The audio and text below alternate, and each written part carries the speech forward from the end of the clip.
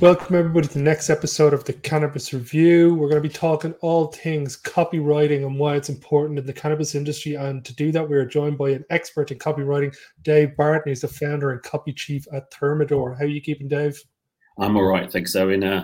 Friday afternoon here in the UK, it's nice and sunny. But yeah, it's always great when you're indoors on a lovely sunny day. You can it makes no difference to me. But no, all good, thank you, sir. It was good to see you in Berlin, where we caught up recently. Yes, mate, very good to see you. It was a great festival put on by Alex and the guys. We might jump onto the festival stuff towards the end of the episode. But for now, do you maybe want to give everybody an overview of how you got into the cannabis industry, how you came to set up Thermidor and the objectives of Thermidor? Sure. Well, we call ourselves a sort of content-led creative agency. So I've been a copywriter for more years than I care to remember, probably more like sort of 17. Started out in sort of B2B PR. My background was very much kind of arts and writing and drama and things like that. But in terms of finding a way into writing as a career, it all became like, what is this PR thing? I found myself working for an agency doing lots of writing around obscure things like construction equipment and work with other agencies and everything from engineering works to energy efficient LEDs. So really sort of sexy stuff. Food service, mustn't forget that. That's mercenary if you ever get the chance. But for me, it was always, okay, so there's a business objective, lots of technical jargon, and how do we kind of find the story thread through that? So that's something that's been consistent throughout my career. I set up as a freelance copywriter about 5 years ago. Still have a business doing sort of tech writing and things like that. But about a year and a half ago, I started to see just more and more stuff happening in the cannabis sector, something that I've always been interested in anyway. And it was really an opportunity to take that sort of skill set from, writing about complex or stigmatized things and trying to find human stories or find, ways about, what does this mean? Or, how are things operating? And the more you kind of get into the cannabis sector, the more you find that you have to kind of do some sort of advocacy to kind of raise the industry for everyone. So that's kind of what we're trying to do, trying to work with more and more companies to help tell those stories. We're doing some work with the CIC here in the UK, the Cannabis Industry Council, telling everything from blogs, helping with websites, social media, and we're doing our own podcast as well, The Lobster Pot, and just trying to get different perspectives from people all over the world on what's happening in their niche, whether it be the niche being a country or a particular part of the industry, and just trying to find those stories. So that's kind of what we're about at Thermidor. So that's copywriting is very much a core part of that. Like I say, content-driven creativity, and that really stems back to words more than anything else for me. Yeah, it's a great amount of knowledge to have behind the topic that we're talking about today, because it's the one thing I start to notice is that as the industry advances and gets more mature, the level of, let's say, content or intellect in the content needs to start upgrading towards the likes of sportswear brands or retail brands that are putting the amount of effort and time into this. Yeah. Sorry, I was going to say, I think it's definitely a symptom of that. I think absolutely the more interest there is, the more you need to kind of stand out, the more you need to kind of communicate. And I think there's still a big education piece in cannabis as well. That's what I see. I mean, it's very different from technology in many respects, but whereas in tech, you have kind of like taking smart people's ideas and kind of making them palatable to a business audience. Here, there's that stigma times 10, we're talking about something that a lot of people regard as, bad drugs, and things like that, or, and then you've got other people saying, well, actually it's medicine. You're like, well, how can the same thing be? Okay, drugs, medicine, but, there's a lot of stigmas to overcome and a lot of different ways that, people engage with cannabis. And I think, there's that sort of job to be done. But lots of people I speak to always have a very touching, often personal story about why cannabis matters to them, how it's improved their lives or the lives of a loved one. And I think that's, it's hearing those stories and helping. That's the anecdotal evidence that helps to educate people. And I think that's what content is really good at doing. Yeah. And this is basically the first topic I wanted to talk about now. For entrepreneurs getting into this industry or looking to set up their own business, first and foremost, start off with everybody. What is copywriting and why is it important for a brand, regardless whether it's cannabis or not?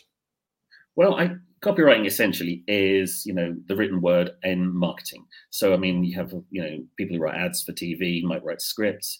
I mean, for me, I guess more and more over the last in my career, I sort of got into it at a time when there was an opportunity, there was more and more digital communications.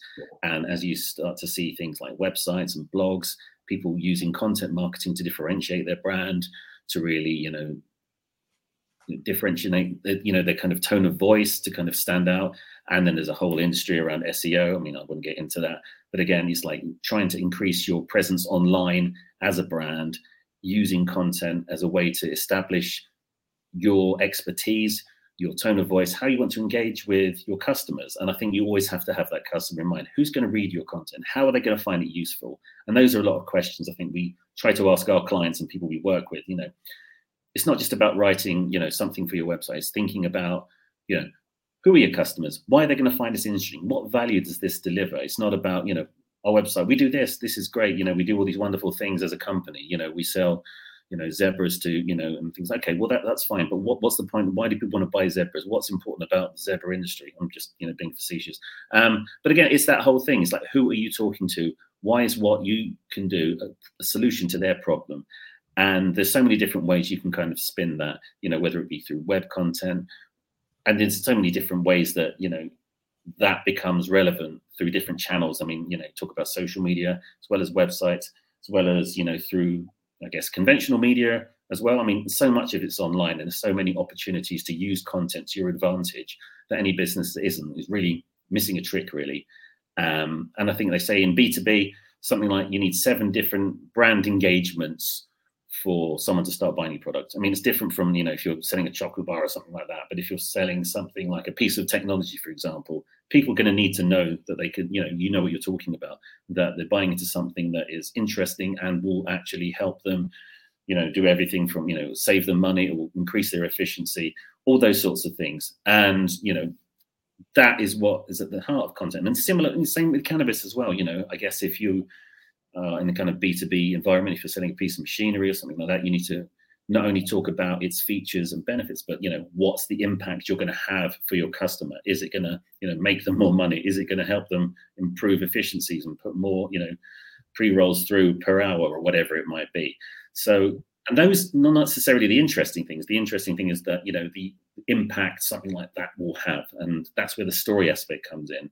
So there's a lot of elements I see caught up in it. I mean, it's like journalism, but it's more of a kind of slant towards, selling stuff.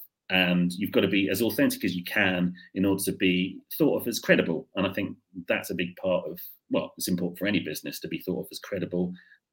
And I think content, particularly in the cannabis industry, where you've got so many restrictions around advertising and marketing and things like that, using content to actually tell those anecdotal stories can be a very powerful thing. Incredible, yes. So do you see over in North America any agencies that seem to be excelling at this, or is there a massive limit on what the agencies can currently do on the market, or what do you see so far?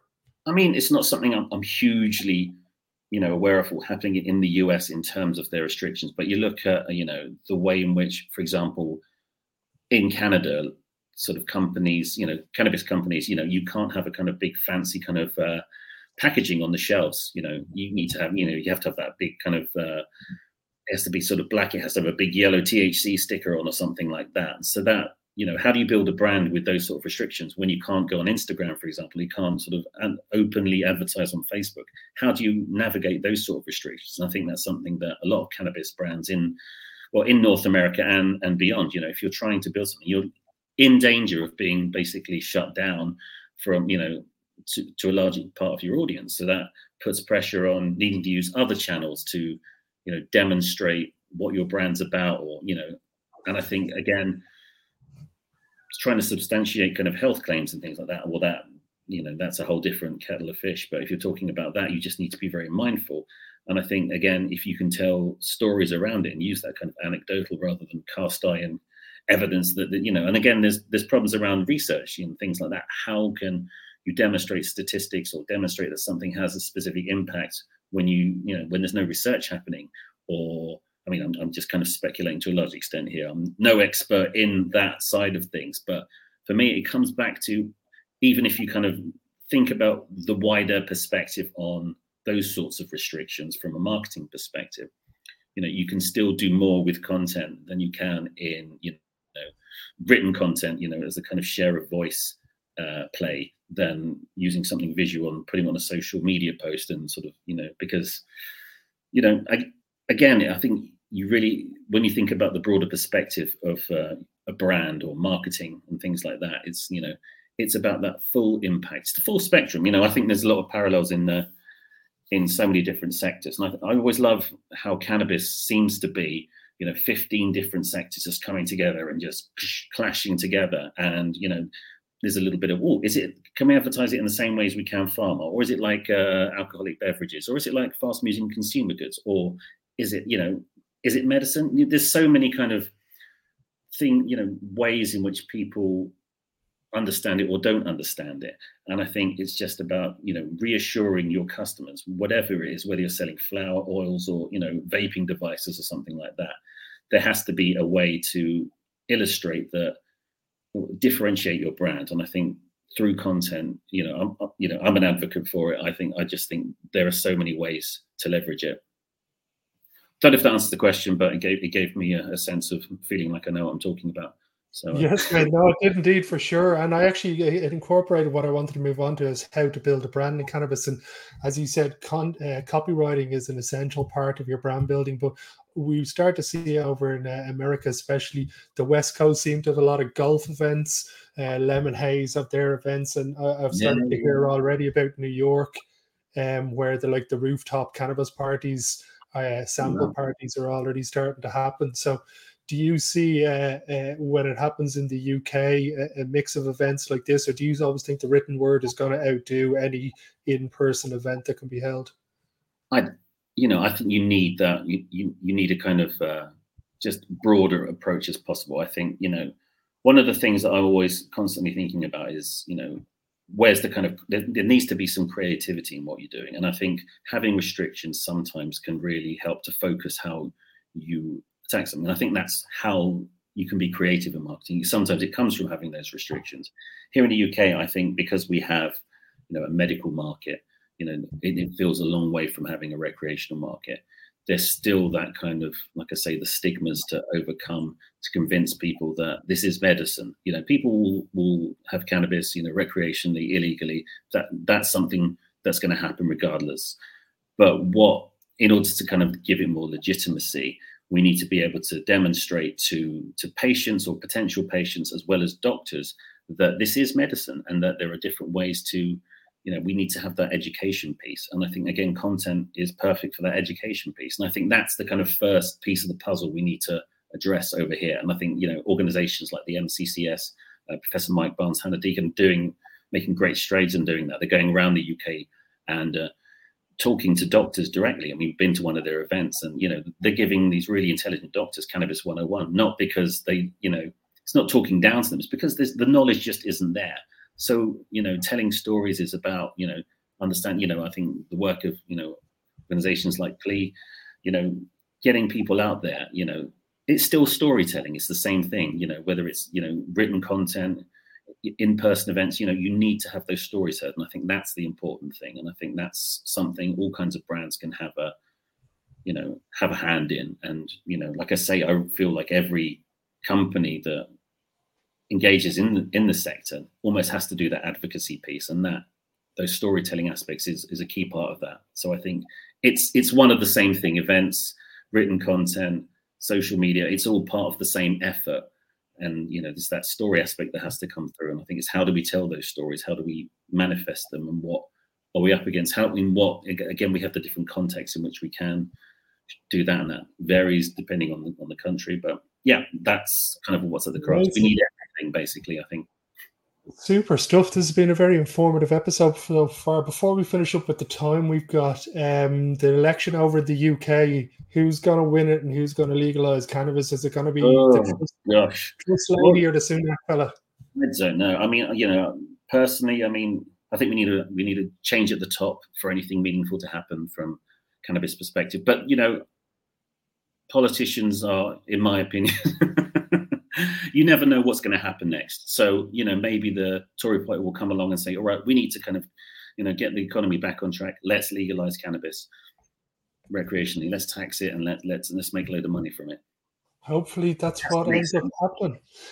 For everybody who wants Maybe to check that way. out more of Dave's work, the website is below. I highly recommend checking out their podcast as well. It is very, very good indeed. Dave, thank you very much for taking the time to chat on this episode, and hopefully we get to talk again in the near future. Very good. Thank you, Owen. I appreciate it. And yeah, take care. Until next episode, everybody.